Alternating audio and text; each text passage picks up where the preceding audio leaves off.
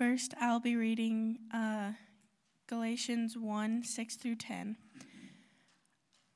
I am astonished that you are so quickly deserting him who called you in the grace of Christ and are turning to a different gospel.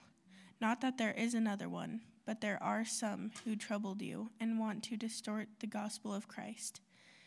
But even if we or an angel from heaven should preach to you a gospel contrary to the one we preach to you, let them be accursed.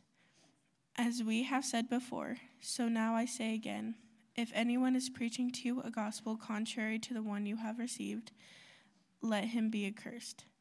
For I am now seeking the approval of man or of God, or am I trying to please man? If I were still trying to please man, I would not be a servant of Christ. And then the next one I'll be reading is Galatians 3, 1 through 3. O foolish Galatians, who has bewitched you? It was before your eyes that Jesus Christ was publicly portrayed as crucified. Let me ask you only this. Did you receive the Spirit by works of the law or by hearing with faith? Are you so foolish? Having begun the Spirit, are you now being perfected by the flesh? This is the word of the Lord. Oh, good morning. It's good to see everyone. Although Ruth and I have recently moved down to the Tri-Cities, we still and always will consider LSC part of our church family. And while we were driving back from Arizona a couple of weeks ago, we found a great way to travel Interstate 5. Listen to this wonderful series on Acts. It was just a great way. And equally as wonderful, we're hearing the God stories. If you think hearing from Lois, Melissa, Reuben, and others while you're here in the upper room, it is especially nice when you're driving down the highway. Just a great reminder of just how special this church family is. Let us pray. Dear Lord and Father, thank you that you promise us that where 2 or 3 are gathered, you are there in the midst. Lord, we welcome you amongst us today and celebrate the gift of life that you have placed upon each of us. We ask that you open our ears so that we may hear your voice. Open our minds so that we may receive your eternal wisdom. Open our spirits so that we may know your leading and guidance. And open our hearts so that we may receive your wonderful love. We ask all this in the glorious name of Jesus. Amen. Well, today we're continuing the Acts series in chapter 15. I ask that you now turn to your Bibles as we begin this message. In many ways, this chapter is a watershed chapter. Peter virtually disappears after this chapter, and after the church in Jerusalem fades into relative insignificance, Gentile evangelism virtually explodes. This is because the theological basis of Gentile evangelism has now been established. It is no wonder that from here on, Gentile converts are in the majority. However, before this happens, let's look at a very important story of inner betrayals of the gospel. In Acts 15, we learn of the clear emergence of what we can only call false Christianity. We can't fully understand Christianity or the church until we understand that there are always present in many Christian gatherings both true and false Christianity. Unfortunately, false Christianity is believed by millions who think they have understood the truth and have rejected the false. Their minds are closed to the real truth. Here we are going to see the first emergence and the characteristics of that kind of false Christianity. Luke gives us the background in these opening 2 verses. But some men came down from Judea and were teaching the brothers, unless you are circumcised according to the customs of Moses, you cannot be saved. And after Paul and Barnabas had no small dissension and debate with them, Paul and Barnabas and some of the others were appointed to go to Jerusalem, to the apostles and the elders about this question. So being sent on their way by the church, they passed through both Phoenicia and Samaria, describing in detail the conversion of Gentiles, and brought great joy to all the brothers. Now we have a greatly condensed account of events which occurred over a period of several months. It all began with the introduction of a very plausible and attractive heresy, which came disguised as Christianity. Luke says that certain Jewish brethren who were Christians came down from Jerusalem to Antioch. They came among the Gentile believers there, who had just come out of paganism, who had been idolaters, had been the devotees of immoral practices of pagan temples. These Gentiles had been hopeless in their outlook toward the future beyond this life and were sunken in despair and darkness. But then God had saved them. They were now rejoicing in Christ. But these Jewish brethren came to them and said, "Unless you are circumcised, according to the customs of Moses, you cannot be saved." This introduced an issue which split the church of Antioch wide open. They were really saying, in order to become a Christian, you first must become a Jew. Unless you become a Jew, you are a second-class citizen, Christian, if a Christian at all. They were challenging the gospel of the grace of God as Paul and Barnabas had been proclaiming it. So the first serious eternal strife within the church was over race and ritual, over the question of Jews versus Gentiles, over the circumcision as a sign of acceptance. We go on in verse 4. When they came to Jerusalem, they were welcomed by the church and the apostles and the elders, and they declared all that God had done with them. But some believers who belonged to the party of the Pharisees rose up and said, "It is necessary to circumcise them and to order them to keep the law of Moses." The apostles and the elders were gathered together to consider this matter. And after there had been much debate, Peter stood up and said to them, "Brothers, you know that in the early days God made a choice among you, that by my mouth the Gentiles should hear the word of the gospel and believe. And God, who knows the heart, bore witness to them by giving them the Holy Spirit, just as he did to us. And he made no distinction between us and them, having cleansed our hearts by faith. Now therefore, why are you putting God to the test by placing a yoke on the neck of the disciples that neither our fathers nor we have been able to bear? But we believe that we will be saved through the grace of the Lord Jesus, just as they will." And all the assembly fell silent and listened to Barnabas and Paul as they related what signs and wonders God had done through them among the Gentiles. It looked as though this issue had a great deal of scriptural support, and thus we have this great debate. However, this is a very important point to understand. What they were doing was failing to allow God to reveal the new truth. They were basing their position on the assumption that all truth had been given already in that day. But the scriptures were not yet completed. God was revealing new truth. Remember that the Apostle Paul tells us very plainly that this whole truth about the Jews and the Gentiles becoming one body in Jesus Christ was never mentioned in the Old Testament. He says it was a mystery from previous generations. It was not known previously, but was revealed to the apostles and the prophets of the New Testament era. Now, this specific issue of circumcision has long ago passed away as a concern for us. But the principle behind it is very much with us today. The enemy has simply changed the players in the issues. He has substituted some new issues on the same old divisive platforms. Have you ever heard someone say, "Oh no, you don't want them. They're not our kind of people"? This is such a hateful denial of the church and of the inclusion of all types and ages and backgrounds and races. Not only people, but also rituals often become bones of contention today. Substitute baptism for circumcision. There are many who think you cannot become a Christian unless you are baptized. Others say that no one should be admitted to a church gathering unless they have their shoes on. There are actually some churches that wouldn't allow Glenn or Dean to worship with them. Now, I've searched the scriptures and I can't find anything there that says you must wear shoes to church.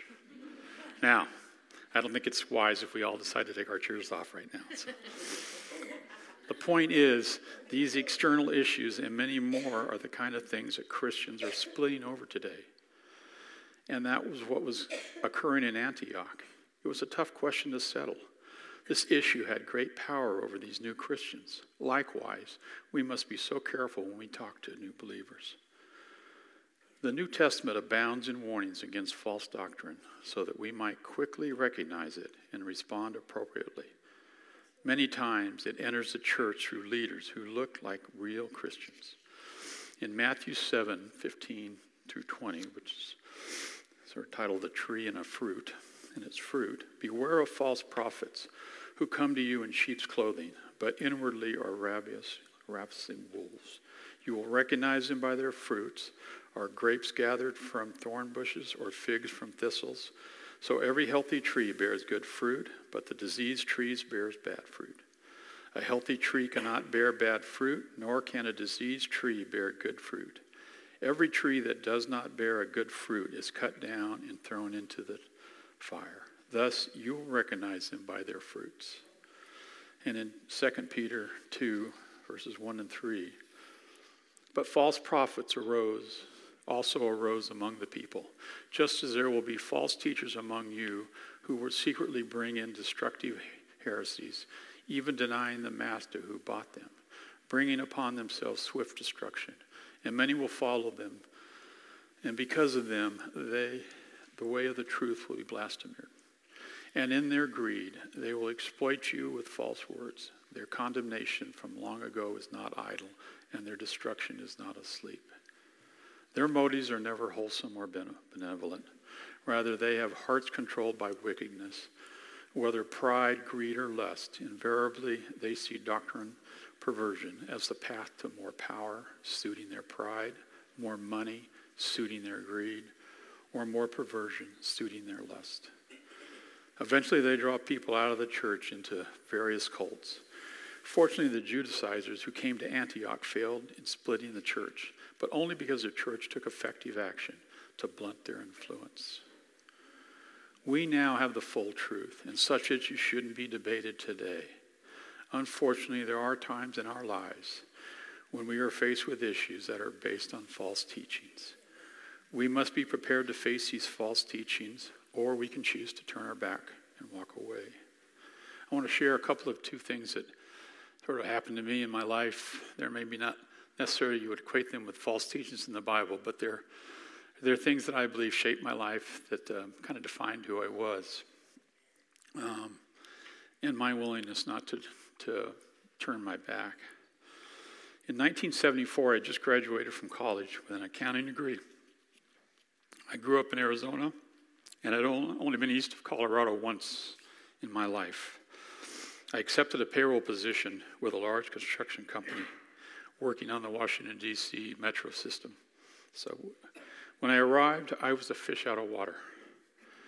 And one of the accountants working with me was Gail, a self-taught black lady. She would become my first mentor. Great woman. She taught me so much beyond what I had learned in my textbooks. In addition to my job in Washington, D.C., once a month, I went to a small job in Maryland. There were two guys working on this job, and every month they would take me to the country club for lunch. And I thought, this is so cool. I get to go to a country club. I've never done that. So every month. Well, anyway, one month I needed some extra work, and so I asked Gail to come with me. It was getting near lunchtime, and I asked the guys when we were heading to lunch. Well, pretty soon after that, I got called into the project manager's office. And he informed me, he says, Gail can't come to the country club with us. I said, what? No, she's not welcome there. I said, well, where is she supposed to eat? And he literally looked me straight in the eye and said, there is a cafe on the other side of the railroad tracks. I couldn't believe it. Well, as Gail and I were sitting down to have lunch at the cafe beyond the railroad tracks, she said to me, you shouldn't be here with me. And I said, oh, yes, I should. And I was never asked back to that job. And it was, to this day, one of the nicest lunches I've ever had.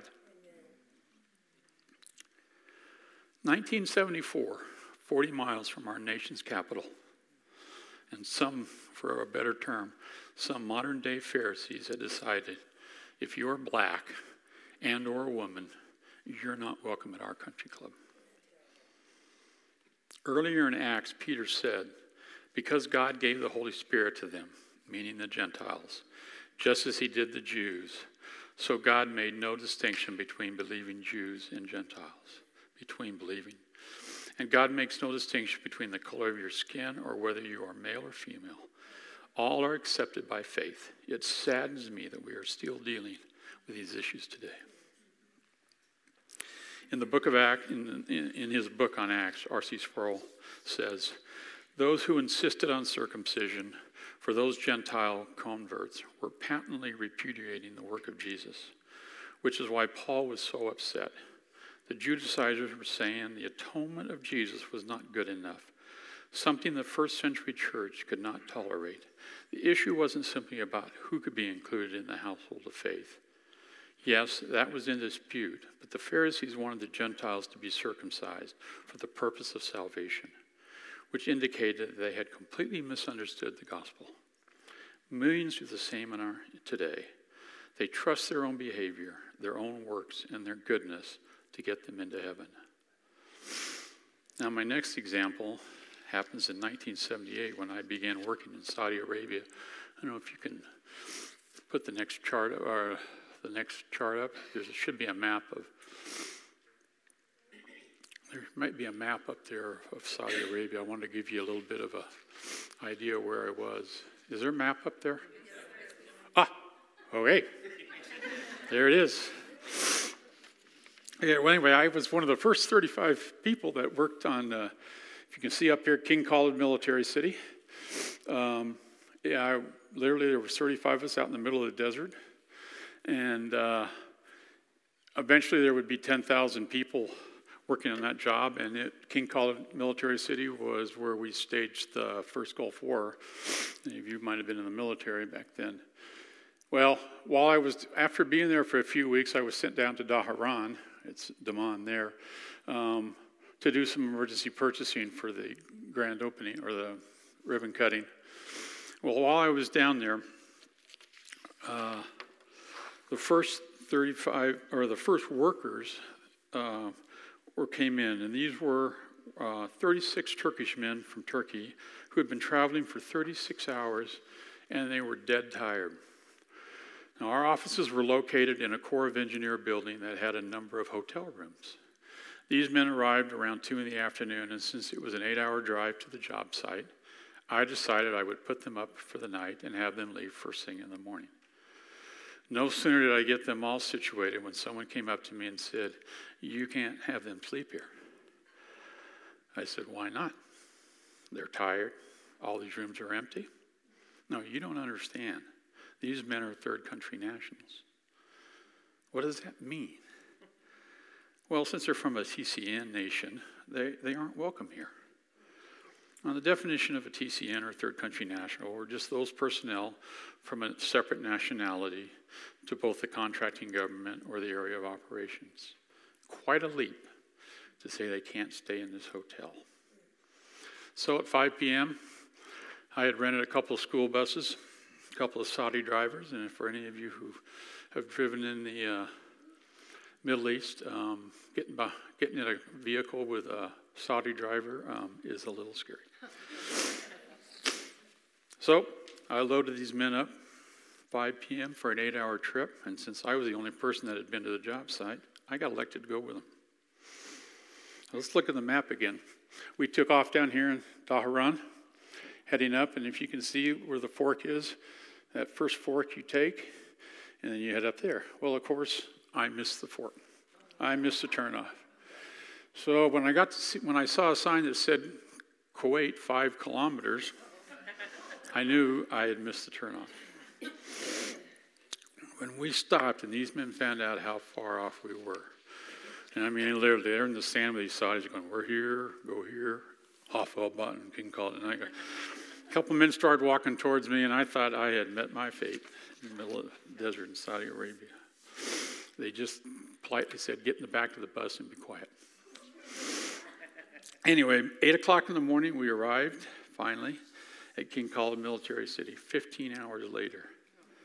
I've never been so happy and relieved in my life.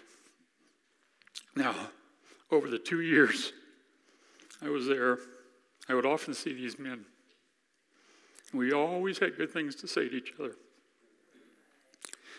They knew it wasn't my choice to put them on that bus. And I believe they really appreciated that I was willing to get in that bus with them. Once again, some modern-day Pharisees decided if you were from a third world country, you are not welcome to stay at our hotel. And I still get sick when I think about that day. Again, R.C. Sproul comes to the rescue. Throughout our study of the book of Acts, we have seen that those in the first century church wanted to know Gentiles, Samaritans, and God-fearing Greeks fit into the New Testament church. Were they to be second-class citizens? Was there to be a certain secondary rung like there had been in Israel, with an outer court for the Gentiles and an inner court reserved for Jews? As we have seen repeatedly, the overarching theme of the book of Acts is that there is no second-class citizenship in the New Testament community. Samaritan believers such as the Ephesians were all numbered among the people of God and at equal status in the New Testament church. There is no preference for the Jew or the Greek, the male or the female, what color your skin is, or what country you're from. All people are on even ground at the foot of the cross. The Pharisees and the Jews were just like people today who resist change. We want to do things the way we have always done them. We want to put new wine in old wineskins. That was not going to work, however, for the Pharisees. They did not understand the meaning of circumcision. And I want to, second part of my message today, I want you to go forward to verse 30. I'm going to skip over some of the others. And it says, so when they were sent off, they went down to Antioch. And having gathered the congregation together, they delivered the letter. And when they had read it, they rejoiced because of its encouragement. And Judas and Silas, who were themselves prophets, encouraged and strengthened the brothers with many words. And after they had spent some time, they were sent off in peace by the brothers to those who had sent them. But Paul and Barnabas remained in Antioch, teaching and preaching the word of the Lord with many others. And after some days, Paul said to Barnabas, let us return and visit the brothers in every city where we proclaim the word of the Lord and see how they are. Now Barnabas wanted to take with them John called Mark. But Paul thought best not to take with them one who had withdrawn from them in Pamphylia, and had not gone with them to work. And there arose a sharp disagreement, so that they separated from each other. Barnabas took Mark with him and sailed away to Cyprus. But Paul chose Silas and departed, having been commended by his brothers to the grace of the Lord. And he went through Syria and Cilicia, strengthening the churches. We now see a rather strong dispute between Paul and Barnabas as to whether Mark should go to the next mission trip with them. It resulted in Paul and Barnabas going their separate ways. Now, rather than focus on this heated discussion, I want to focus more on kind of a term I hope many of you heard is called tough love or spiritual gifts. Tough love is a love or a concern that is expressed in a strict way, especially to make someone behave with a little more responsibility. Now, Paul is back in 13:13. Now, Paul and his companions set sail from Paphos and came to Perga on Pamphylia, and John Mark left them and returned to Jerusalem. The major reason Paul didn't want Mark to go with them was because he had previously left them. Paul didn't believe Mark was cut out to be an evangelist. Paul basically fired Mark. Tough love. Experiencing a job love can be devastating because of the psychological wounds that can come as a result. There are numerous reasons why people lose their jobs. Political reasons, boss feels threatened, bad management, budget cuts.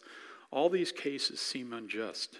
However, the primary reason people lose their jobs is because the tasks they are assigned do not match their gifts. Unfortunately, we are then deemed incompetent. There are lots of things I cannot do. Does that mean I am incompetent? No. It just means I haven't found a job in which my responsibilities meet my areas of abilities. If we lose our job, it may very well indicate that God is telling us, you are in the wrong place at the wrong time for the wrong reasons. This is what Paul was trying to tell Mark. Now, Barnabas was most likely blind to this because he and Mark were blood relatives. And as bad as these two men were behaving, God was in control. When we let bitterness, hostility, hatred cloud our judgment, we are taking God out of the question, out of the equation. What was the great result of Paul's tough love here? Well, instead of one missionary trip, there are now 2 missionary trips. Mark did travel for a while with Barnabas, but eventually he went home unemployed. And what did he do? He wrote a book, the Gospel of Mark. Ahead of everything, Paul put his faithfulness to God, tough love, 2 mission trips, the Gospel of Mark. Each of us have spiritual gifts that God wants to use to further his mission. Wherever possible, we want to match our work and our tasks with the best of our abilities and gifts. I believe it is extremely important that we try and know what our spiritual gifts are. And to do that, we're going to have to stretch ourselves. Test the waters to understand how we can best serve God. Now, as much as I feel blessed and appreciated, you allowing me to be part of this sermon series, preaching is not where I can best serve God. My sister teaches at Dallas Theological Seminary. No one has watched and appreciated my spiritual growth more than she has. And I'm sure she's pleased that I'm willing to stand up here and express my love for the Lord. However, if I called her and said, I think I should start preaching, she's going to dish me out some tough love and tell me no. God has something else for you to do. Does this mean I'm a failure? No, it only means I can be more productive for the kingdom of God in other ways. We must at times stretch ourselves to serve God, but be careful not to think too highly of ourselves. R.C. Sproul again states, although the Bible tells us what the apostles did in various circumstances, this does not mean the apostles are perfect models for our behavior. The Bible, not the apostles themselves, is infallible. On the other hand, we cannot help but look at the Apostle Paul as the number one model of Christian virtue, apart from Christ himself in the New Testament. I think it would be wrong to convict the Apostle Paul here for having a hard heart, of being insensitive, unloving, or uncaring because he loved the mission of Christ. Paul did not feel threatened by John Mark. Rather, John Mark's earlier behavior, if replicated in the future, would have placed the mission in jeopardy. And Paul would not have that. Paul was listening to God. So what can we take away from this message today?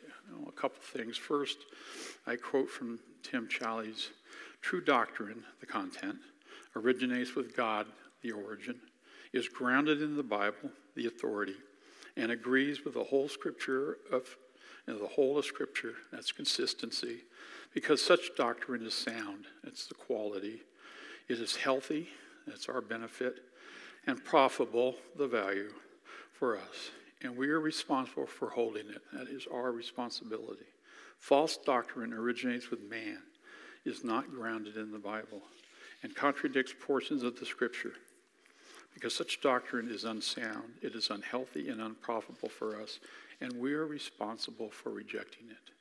We deal with false teachings through discernment. But what is discernment? It is the ability to make discriminating judgments, to distinguish between and recognize the moral implications of different situations and courses of actions. It includes the ability to weigh up and assess the moral and spiritual status of individuals, groups, and even movements.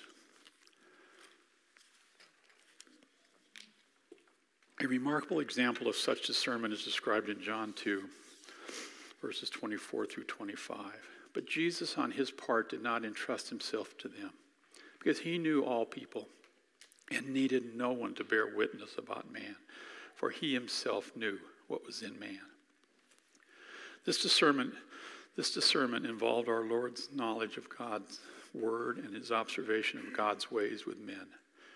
Doubtless his discernment grew as he experienced conflict with and victory over temptation, and as he assessed every situation in the light of God's word. Jesus' discernment penetrated to the deepest reaches of the heart. We as Christians are called to develop similar discernment, for the only worthwhile discernment we possess is that which we receive in the union of Christ by the Spirit through God's word. Secondly, tough love and spiritual gifts. As I look out into this room, I see so many ways in which many of you are using your spiritual gifts.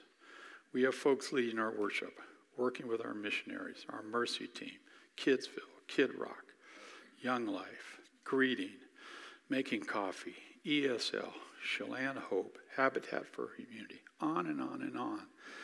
We are a vital part of this community. We can make a difference using our spiritual gifts. Now, most of us are not going to be like Paul or Lois or Reuben, where evangelizing is their spiritual gift. What is important that each of us find out what our spiritual gifts are. This is where trial and error comes in. God wants us to serve him and does not want us to sit on the fence. You may find yourself speaking to or working within a hostile environment. That's okay, because you know you are speaking and living the truth. I didn't change the minds of those people who wouldn't let Gail go to the country club or allow those Turkish men to sleep in that hotel. However, they knew how I felt about those injustices. We have to wear our Christianity on our sleeves. And yes, there will be times, because we are a loving church family, that we are going to have to use some tough love to help guide each other in understanding what our spiritual gifts are. When this does happen, let's make sure we are doing it with grace and gentle discernment. Lastly, see, I'm not going to break that 52-minute record, folks. You'll be happy to know. Lastly, Acts is such an incredible book, a journey where we see the footprints of the Holy Spirit through the footprints of the apostles. It is a historical sequel to the four Gospels. It forms the background and the setting for most of Paul's writings. It portrays the tensions, persecutions, frustrations, theological problems, and hopes confronting these early believers. Acts marks a transition from the work of God provincially among the Jews to the establishment of the universal church. These early believers had to work some tough rooms and rowdy crowds. They persevered and should present a stimulating challenge to every Christian today. The excitement, the faith, the joy, the commitment, and the obedience of those early saints is an example to all believers. Acts 15, as a result of the great debate over circumcision, the church comes to understand that the calling of the Gentiles to belief without adherence to the full scriptural law is the work of God. For this, we give great thanks. Let's pray. Father, thank you for your word, for your truth. We thank you for your Son, Jesus Christ, and your Holy Spirit. Thank you, we are a family in Christ. Help us to share his love and legacy with everyone that we encounter. May we share Christ's abounding goodness upon our families and friends. May the Holy Spirit come and equip us, guide us, and inspire us in our daily lives. Thanks to Luke in writing the book of Acts in order that we can take the same journey that these early believers did. We ask all this in your precious name of Jesus. Amen. Thank you very much. Do we have some God stories to share today? If I don't, somebody's going to think I haven't been living for the Lord this That's year. right. That's right. All right, Tom, that was awesome. Thank you. Does my heart good when a man can shed tears of joy for the Lord. And you know what? My life is still going great. Just everything. Every day I get up, there's something new that God's got for me to do. And you know, I feel so humbled that he's allowing me to do this. My apartment is now called a mini upper room because there's so much prayer going on there. It's just, I can't tell you how glad my heart is. God took me out of pain, losing Bill, and put me in this wonderful atmosphere. And my life is so filled with him, I can't praise him enough. So you guys want to pray, come on to the mini upper room, and we'll pray a lot up there. But just continue to pray for me, because I am so amazed at how God is using my life now. And I love everyone and appreciate your prayers. I think I'm through now. Anybody else?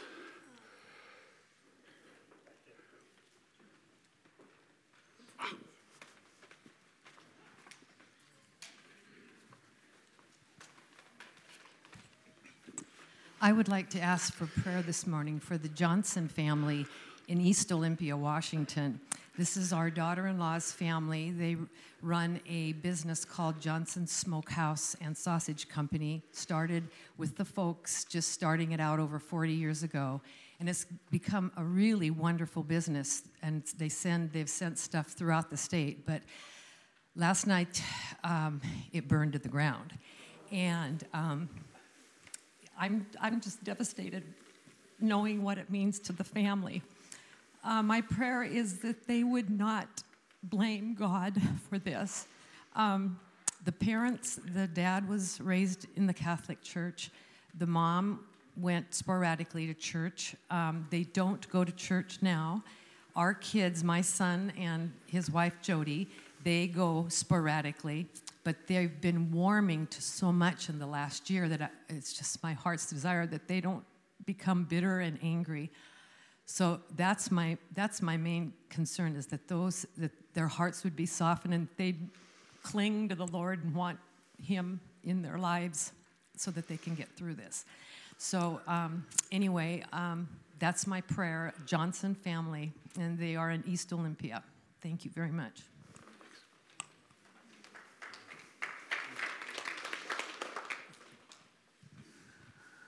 This time, this prayer isn't for my wife or myself. 9 years ago, my brother passed away unexpectedly down in the Mojave Desert, Lancaster. He had a couple of friends, Jerry and Stavette. They came to our rescue, and they've been friends ever since. Stavette has adopted me as a brother. I've adopted her as a daughter, as a brother and sister. Her husband now is going through the same thing this Karen's going through. They're not believers. I am praying somehow I can reach at least her to bring her into the fold. She needs the support, and she is just beside herself and not knowing where to go. So my prayer is for Stavette.